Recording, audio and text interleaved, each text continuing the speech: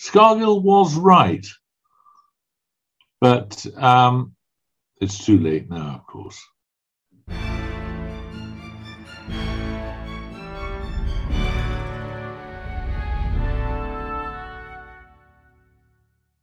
Hello and welcome to the Aspects of History podcast. I hope you all had a wonderful Christmas and New Year, and we're now into 2022. So with that, I thought we'd start things off with a bang, and that was Jeremy Paxman. I'm sure you recognise his voice, but that was Jeremy Paxman, the legendary presenter of Newsnight, the legendary presenter of University Challenge, and author and historian. Now, we're talking about his new book, Black Gold, The History of How Coal Made Britain. Now, this is a really great book. I read this over the Christmas period, and it takes the coal mining industry, from the very beginnings in the early 19th century. And he demonstrates not only how coal was so instrumental in driving the development of the British Empire and the Industrial Revolution, but he does it in such a way that he really does show the work and the sacrifice and it was literally backbreaking work in many cases, but the sheer struggle that miners went through in getting that black rock up out of the ground and then shipped off to drive all kinds of industry, the Royal Navy in particular, and trains as well. And those vital industries that built Britain into what it is today, really. And then he moves on into the 20th century and the struggles with successive governments in seeking to become trade unionised and for nationalisation, before he then finally deals with the, very much still controversial miners' strike of 1984 and 85, when Arthur Scargill, and that was who Paxman was mentioning, the leader of the National Union of Mine Workers, led a strike against the government of Margaret Thatcher in a battle to save coal mining in Britain. Now, that battle was ultimately unsuccessful, but Arthur Scargill is very much a controversial figure still, and does come out of the book not brilliantly. There are a number of decisions that Scargill made that probably he shouldn't have if he was seeking to really protect his mine workers. One of the most controversial of which was refusing to hold a vote for his union to decide whether to go on strike or not. But anyway, I'd encourage you to get the book, actually, because when I saw that it was out, I wasn't quite sure that it would be. I'm being very, very honest here. I wasn't entirely sure it would be that much of a thrill to read about coal, but how wrong was I? It's absolutely I raced through it, actually. It was a very enjoyable book, so I do recommend it. Anyway, so we have a great chat. Was a little bit nervous because it's Jeremy Paxman, and at some point I thought he would start interviewing me, but luckily I'm very much low down the pecking order, so Mr. Paxman has bigger fish to fry, and he was on good form.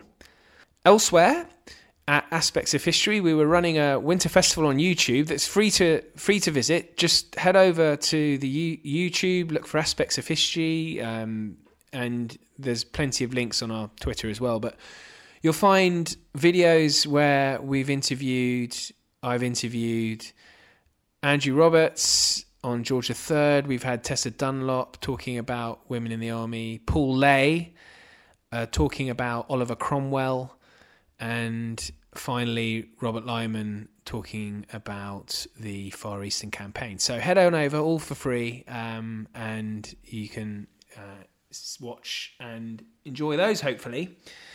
Now, we've got coming up, I've got after Jeremy's podcast today, I've got Saul David coming up, and he's just written a book about the SBS, the Special Boat Service. So we're talking a little bit about that. And he's a long-running historian now, bit of a veteran now, and he's written many books. So I'm going to go into talk a little bit about his previous books as well. He's written about the 19th century, and he's done stuff on the World War One. And he's written a few historical fiction novels as well. So we're going to have a little bit of a chat. So that'll be over coming successive weeks. So I'll probably split that into two. So anyway, enough of me rabbiting on. Over to Paxo, Jeremy Paxman. And I do hope you enjoy. And if you do, please subscribe. Please like on iTunes. It really does help. And thank you for listening.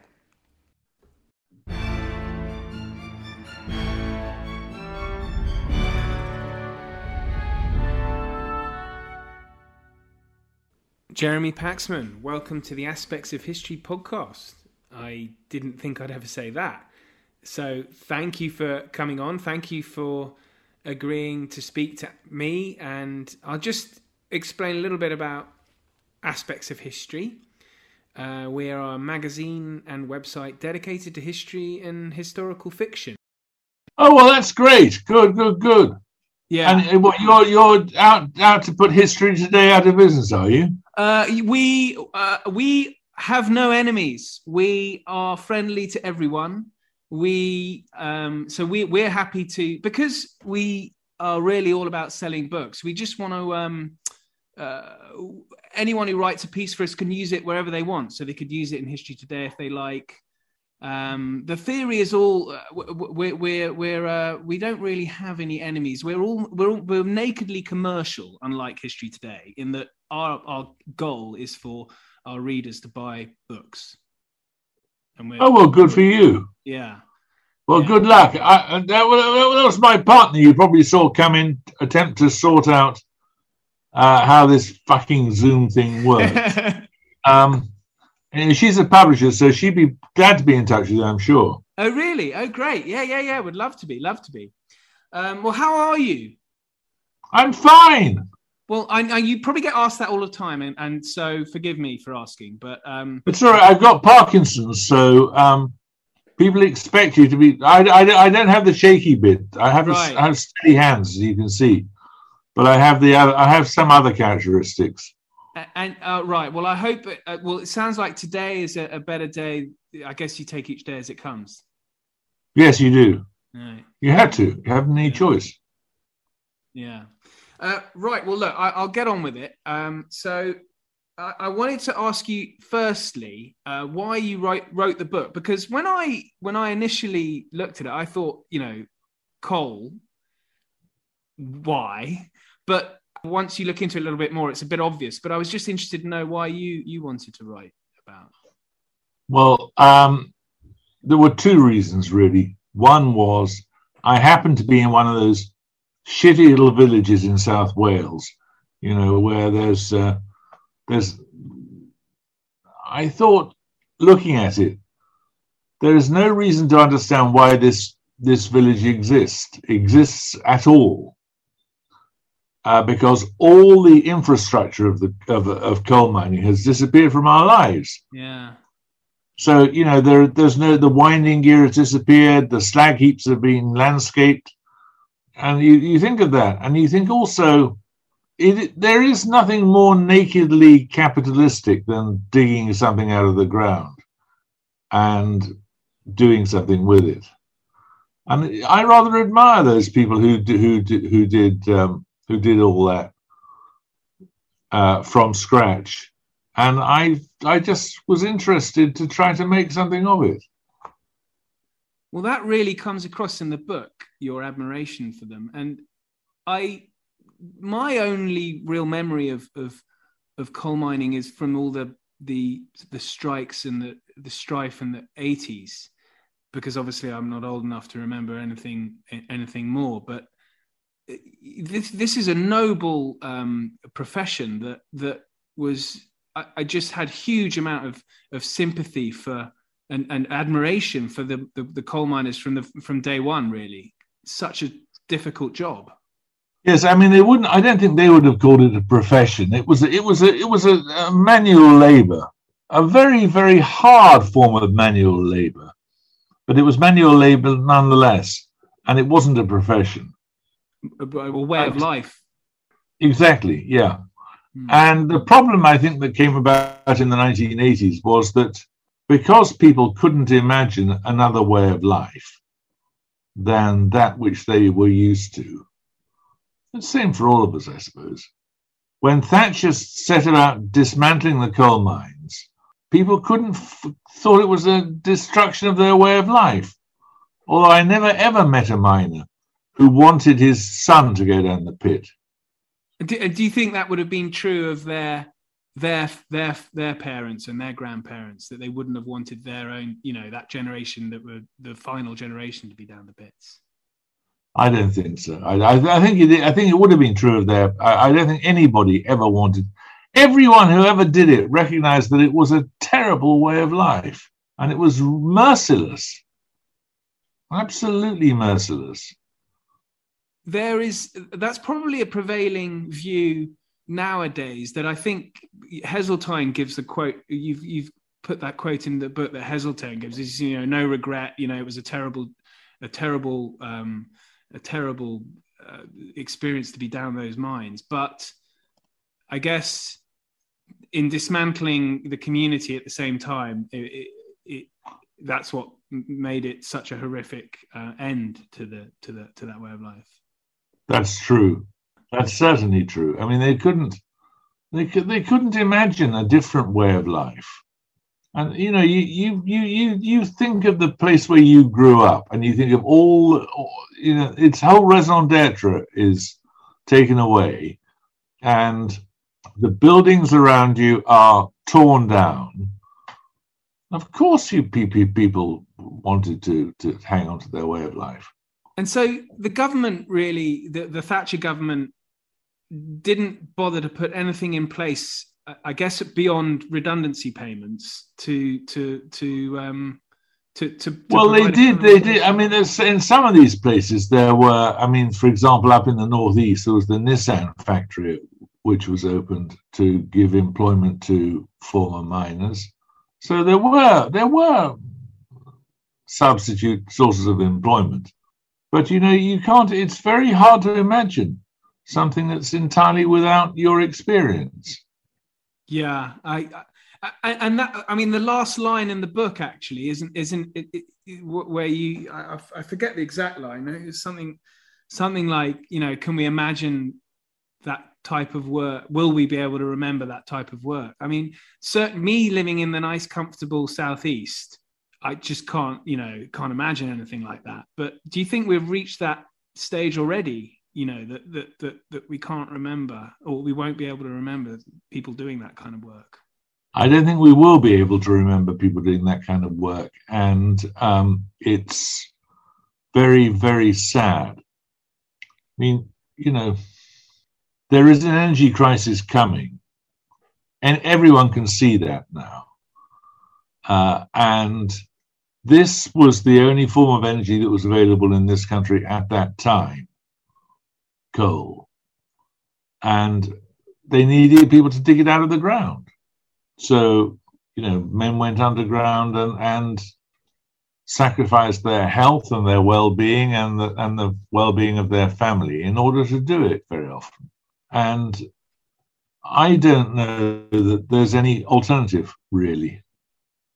I mean, we can go around putting up wind farms and photoelectric screens in order to maximize photovoltaic energy, but I don't think it's going to be easy to find a substitute for coal.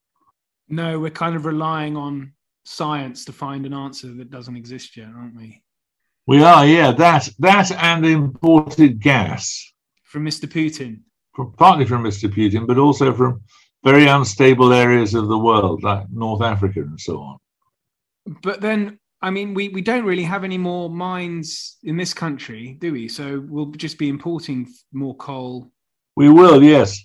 I mean, we just carry on importing. We import currently from Eastern Europe, from South America, and from Australia, and from China. And sooner or later, those sources of supply are going to run out. Now, I mean, the part we import coal partly because producing coal in this country became so unprofitable. But why was that? I mean, was that because we were basically miners were going down, working off, infrastructure made in the 19th century? What was the reason for the lack of productivity? I rewatched Billy Elliot last night, and that was filmed in Easington, a colliery in the northeast of England. And there, the mine shafts were going out 7 miles under the sea. Well, of course, you could go out 7 miles, you've got to walk 7 miles back again. And of course, it becomes uneconomic to mine coal in those circumstances.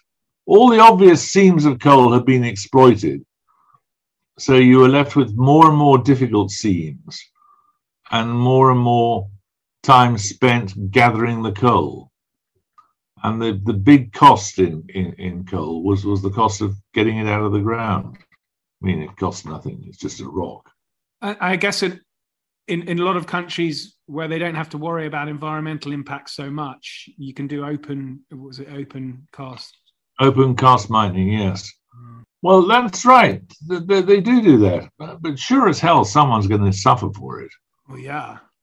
So, and the sheer the sheer agony that the miners went through in the 19th century is exacerbated by the sort of vast sums that were sort of raked in by the landowners. Now, yes, I mean, it's mind-boggling the amount of money that these is the Marquis of Bute and the Marquis of Londonderry and their descendants all accumulated.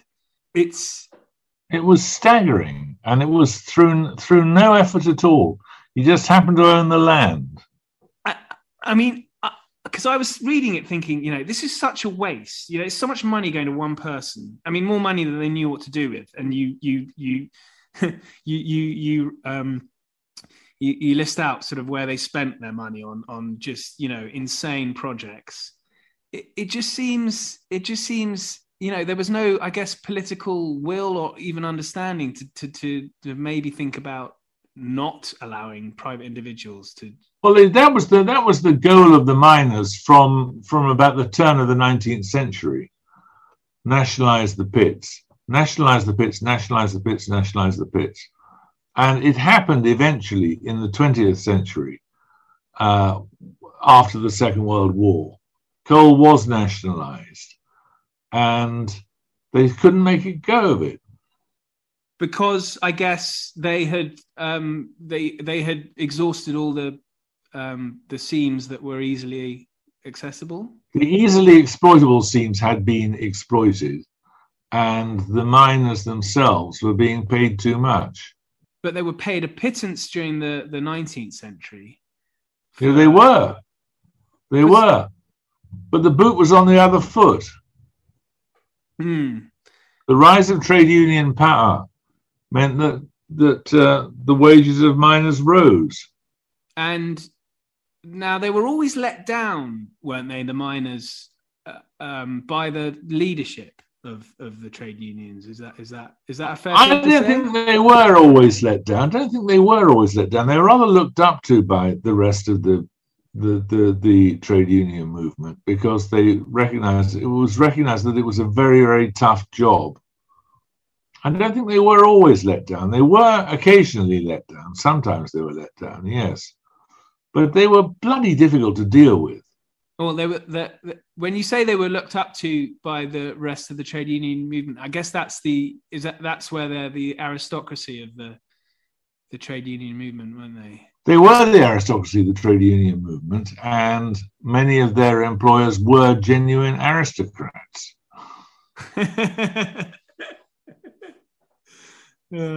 I still could. It just seems such a waste of, I guess, national resources as well. All that money just going to, follies in Cardiff Castle and things like that. Well, I don't agree. It's got to be spent. It's going to be spent on something. Would you rather it went into the national coffers and built the Millennium Dome or something? Well, maybe not the Millennium Dome, but perhaps one could think of surely that's better than going to some rich bloke's pad. Yes, some it national is. endeavour. A national endeavour of some kind. I don't know. A Millennium Dome always strikes me as a completely fatuous enterprise. Yes. That cost £1,000 million. For what? Well, now it holds concerts and it does hold concerts now, yes. But I don't. Yeah, that certainly wasn't why it was built. But I know. I mean, I'm not going to be defending the Millennium Dome. Go on. We'd need Anderson for that on a three-way conversation, wouldn't we? Yeah. The numbers of miners who were killed during the 19th century was extraordinary. I mean, I could have got this wrong, but I think it was around about 100,000. Is that right in the 19th century, or was I think could well be? Yeah, a mind-boggling number of people killed, and people died every year. Yeah, in one way or another. And I was thinking that I was looking into the numbers of soldiers killed during the 19th century in all of the various wars throughout that period, and it's around about 100,000 as well. I mean, I'm sure people will pick me up on exact numbers, but it's roughly the same figure. But we remember those people who were killed, but we don't remember those miners at all. I mean, would you say that we're quite an ungrateful nation, or is that me, a Southerner, saying that? So therefore, I wouldn't say we were ungrateful. I would say that it's easier not to. It's easy to imagine the call of the trumpet, the siren call to fight for your country. It's much easier to imagine that than it is to imagine working down a pit. And working down the pit was. I mean, that the 100,000 is just deaths. I mean, there are. I mean, those are deaths in accidents. I think that the illnesses. Countless who were maimed or suffered miner's lung or other forms of respiratory illness or brain disease. A lot of them went blind too. I mean, because the hours. I mean, they were down there for sort of 12 hours or so, weren't they? Yes. I mean, it's difficult to get anyone to do a 12-hour day in a comfy office nowadays. It is, yes. But so, and then also, there was one quote that struck me from a union leader I think it was in 1944, who and obviously this is prior to nationalisation, when he said that there was no owners had never done anything for miners safety-wise. Now, obviously, that's coming from the opposing side. But was that right, or were there any? I don't think it was. I don't think it was entirely true. I mean, the miners like to exaggerate how dangerous a game it was. Of course, they did, and I think there was an awful lot of bad blood. Such bad blood all round that it wasn't surprising when people made up things like they've never done anything for the miners. I don't think it was true. There were things that were done. But, if you are the boss, you have to live with the stigma of being the boss. I guess they almost dehumanized each other, the miners and the owners. They viewed each other. They kind of deserved each other. They were, this was the aristocracy of the labor movement against genuine aristocrats, old-fashioned aristocrats, I suppose, landed aristocrats. So I wanted to ask a little bit about that the big strike during 84 and 85 that you deal with. I think you deal with it really sensitively, actually, because I don't know. I my memory of it is severely lacking, but in and Arthur Scargill doesn't come off completely terribly in your book, although he's slightly villain of the piece in that period. Yes, he is. With his nice flat in the Barbican and a Jaguar. But he was right, wasn't he, that the Thatcher government was intent to destroy mining? He was right. I mean, that's what got me. I thought he was wrong and exaggerating. In fact, he was right. Scargill was right, but it's too late now, of course. Yeah. And did you ever come across him in your reporting days in the 80s? Yes, I did. And yes, I did. He was a very difficult man to deal with. Very difficult.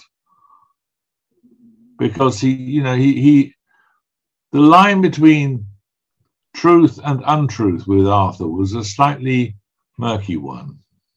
And he certainly took a dim view of the press, didn't he? Oh, yes. Why not? Well, most of the papers were backing the government at the time, weren't they? I don't know, were they? But I can't remember. Well, I guess I say that, yeah. I mean, I wasn't reading the newspapers in 84, 85. Yeah. I get a sense that, the Sun, the Times would all be backing Maggie Thatcher. I think that the miners were having fought a very, very uneven struggle, and that they were bound eventually to be defeated. And at the Battle of Orgreave, which I haven't really read a proper description. It always seems to be written from one side or the other. But yeah, I'd always assumed it was two violent groups just clashing. But that's not really fair, is it? I don't think it is. I mean, the police were deployed as a national police force, which is something quite new in this country. And they were equipped with riot shields and snatch squad shields and batons and so on. And there were scenes there that I thought I would never see in this country. Appalling scenes. So, yeah, I think that a plague on both your houses, yes. That's a luxurious position.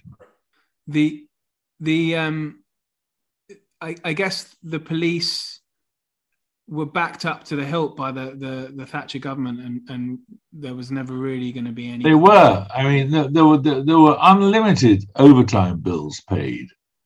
Policemen earned vast amounts of money policing that strike. And then, of course, that was the local force, the South Yorkshire Police, who, of course, have had rather a checkered history. Yes. To say the least. Yes. I guess it was a portent of what was to come. I mean, it's. Could one say that government backing so early on gave bosses in that police force a sense of sort of impregnability? You couldn't be criticised.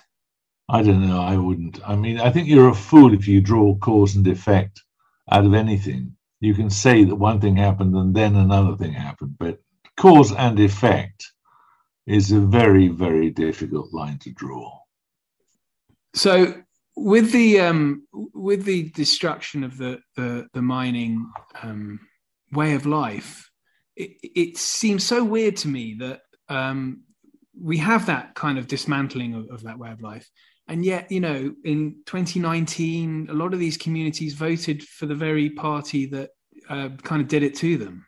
Yes, many of these communities were. That's why it's called the Red Wall, not the Blue Wall. Many of these communities could not imagine anything other than a Labour vote come election time, and some of them did turn Tory, as you say. That was a reflection on what a terrible hole the Labour Party had got into. Yeah. I mean, it kind of turned its back on the whole movement, hadn't it? Well before 2019. Well before it. I mean, there were a lot of miners who were very, very disgusted with the Labour Party for not supporting them properly during the strike, and a lot of these areas in which the current Conservative government has drawn support were places that felt that sense of betrayal most deeply. I guess also another area of mining that in Nottinghamshire equally felt betrayed by the Conservative government in the 90s. Yes, they did. They did. And those things still rankle. They still, you put two miners together, and the first thing that happens is they size each other up for which side of the strike they were on. And as you know, a lot of the miners became members of the UDM, Union of Democratic Miners, which was founded during the course of the NUM strike, National Union Miners strike. And even now, the bad blood still survives. They really don't care for each other. The very name, I guess, was a picking up Scargill on his decision not to hold a ballot. Yes. Now, would he have won that ballot? I don't know. It was too close, was it? Well, I don't know. There were vast numbers of miners who came out on strike, and there was numbers who didn't. But I don't know I don't know. We're speculating here. Yeah. Speculation is the enemy of the historian. Absolutely. There are some. I was talking to a historian before Christmas who was all for it, had no problem with it. So it's always interesting to know who likes to go down the sort of counterfactual route and who doesn't. Well, yeah, okay, but evidence is what we deal with, isn't it? Indeed. So Jeremy, are you now you finish this book? Are you planning another book on something else soon? I'm working on a book about the trial of Charles I. Oh, really? Fantastic. The trial itself.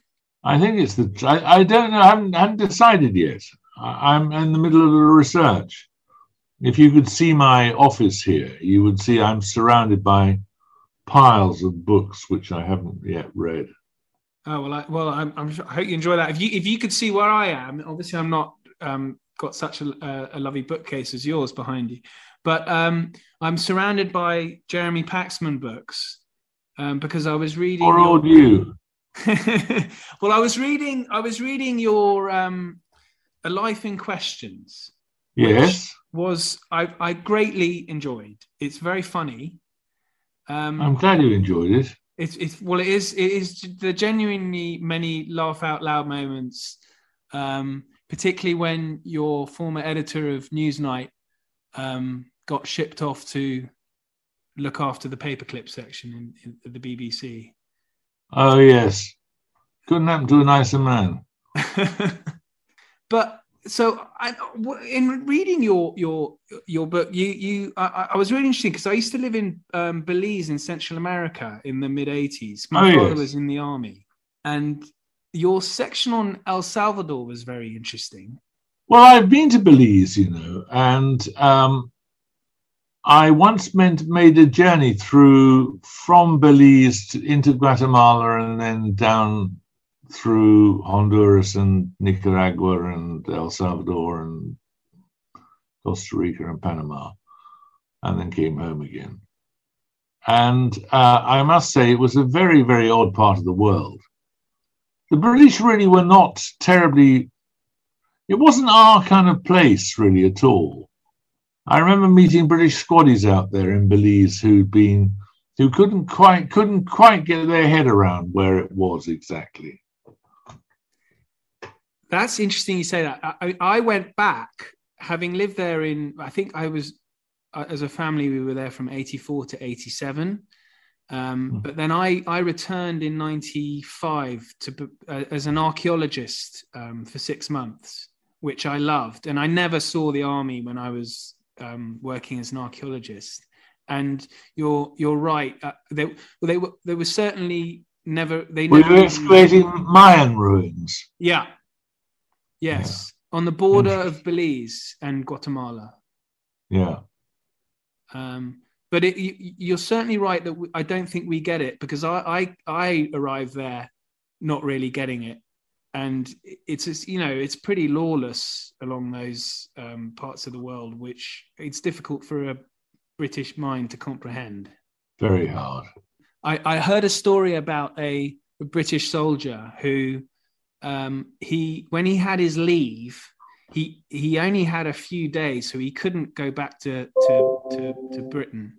So what he did was he got on a plane and flew to Miami, and then went to the Epcot Center at Disney World to find I don't know if you remember, it had all these little sort of countries, mini countries.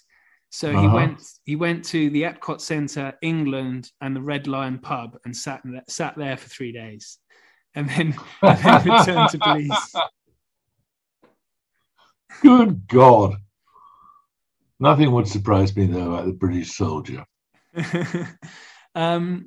But the El Salvador that you were in, and it's such a seductive part of the world. I mean, it's. The people are very friendly. I guess in El Salvador that wasn't necessarily true for some of them, but some of them were friendly, and some were not friendly. Some were distinctly unfriendly. It was squads, wouldn't it? Yes, horrible. Yeah, it's. I think that's again, the sort of life is cheap aspect of that part of the world in that period. Yeah. Anyway, and that was very funny in your life in questions. There was a marvelous picture of you interviewing Napoleon Bonaparte. Oh yes. So now there's this documentary actually on Netflix, all about that, the fight between two men to become the Napoleon on the day of the reenactment. I think you interviewed was it an interview or was it a chance meeting?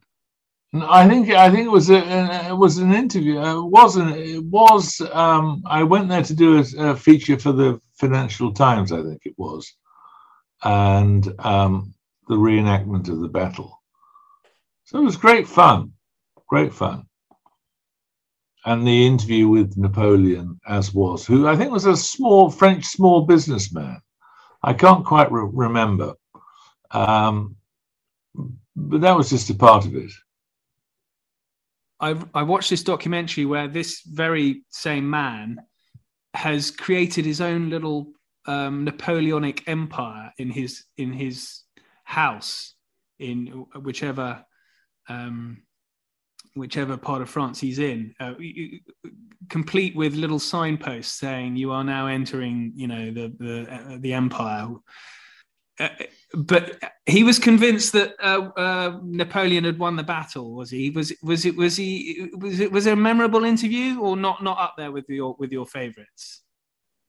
It's not up there with my favourites. I mean, it was a conversation, but I thought it was just extraordinary. You'd have to be French to believe that all that had happened was that Napoleon had reculé pour mieux sauter, gone back to jump better. Well, that's why we love the French, isn't it?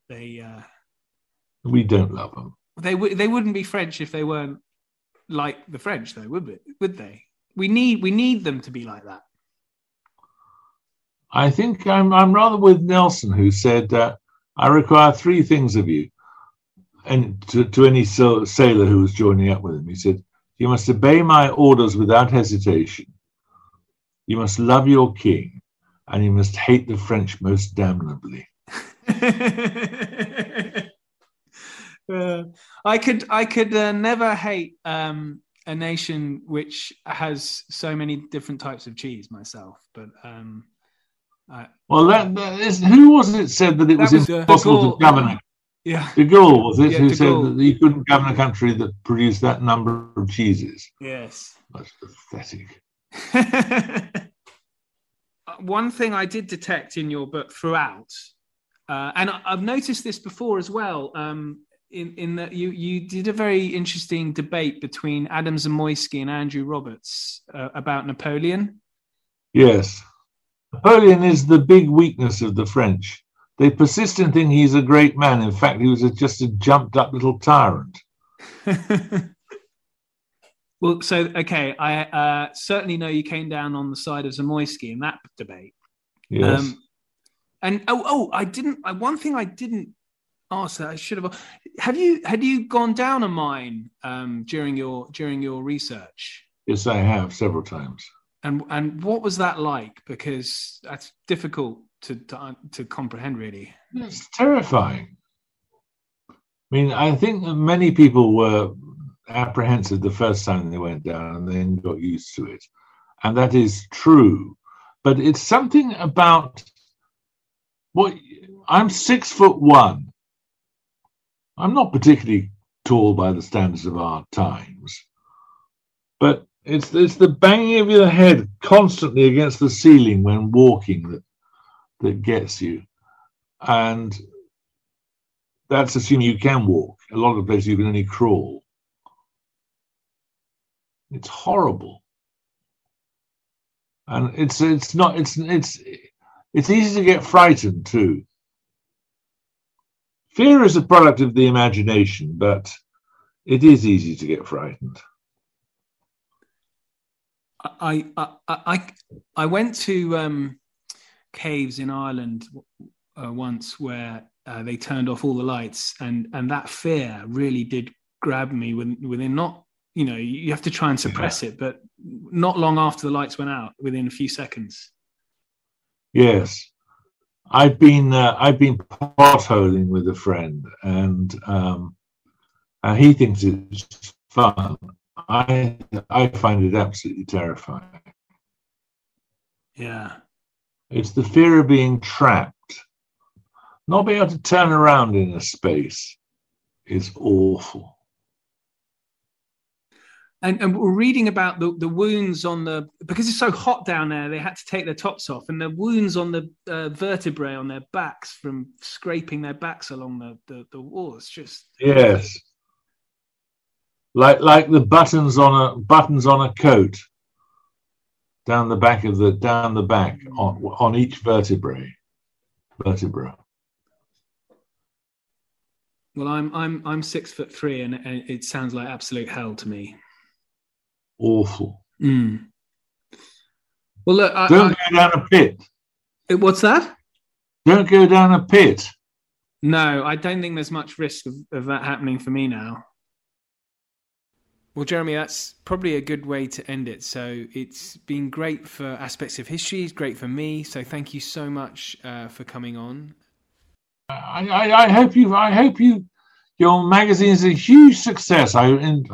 I'll very happily endorse it, and I hope that you sell lots and lots of copies, and I wish you every success. Thank you. That's very kind of you. Okay, great. Well, nice to talk to you. Thanks, Jeremy. Thanks for your time. Look after yourself. Bye. All the best. Bye. Right, so what did you think? Do let me know. You can email Aspects of History at history@aspectsofhistory.com, or you can get hold of me on the Twitter. That's Twitter address for me is at Ollie, OLLIEWCQ, Ollie WCQ. So you can just get hold of me that way if you like as well. Mr. Paxman is not on Twitter or any social media. I've read elsewhere that he thinks it's a nasty place, and I think for the most part he's probably right, but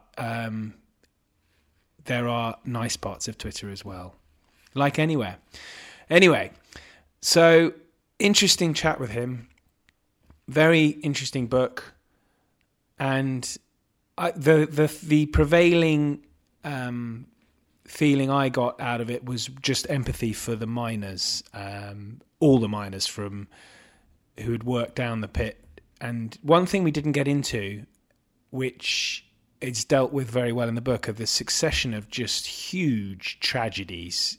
I say huge, hundreds of people killed in isolated incidents and throughout mining.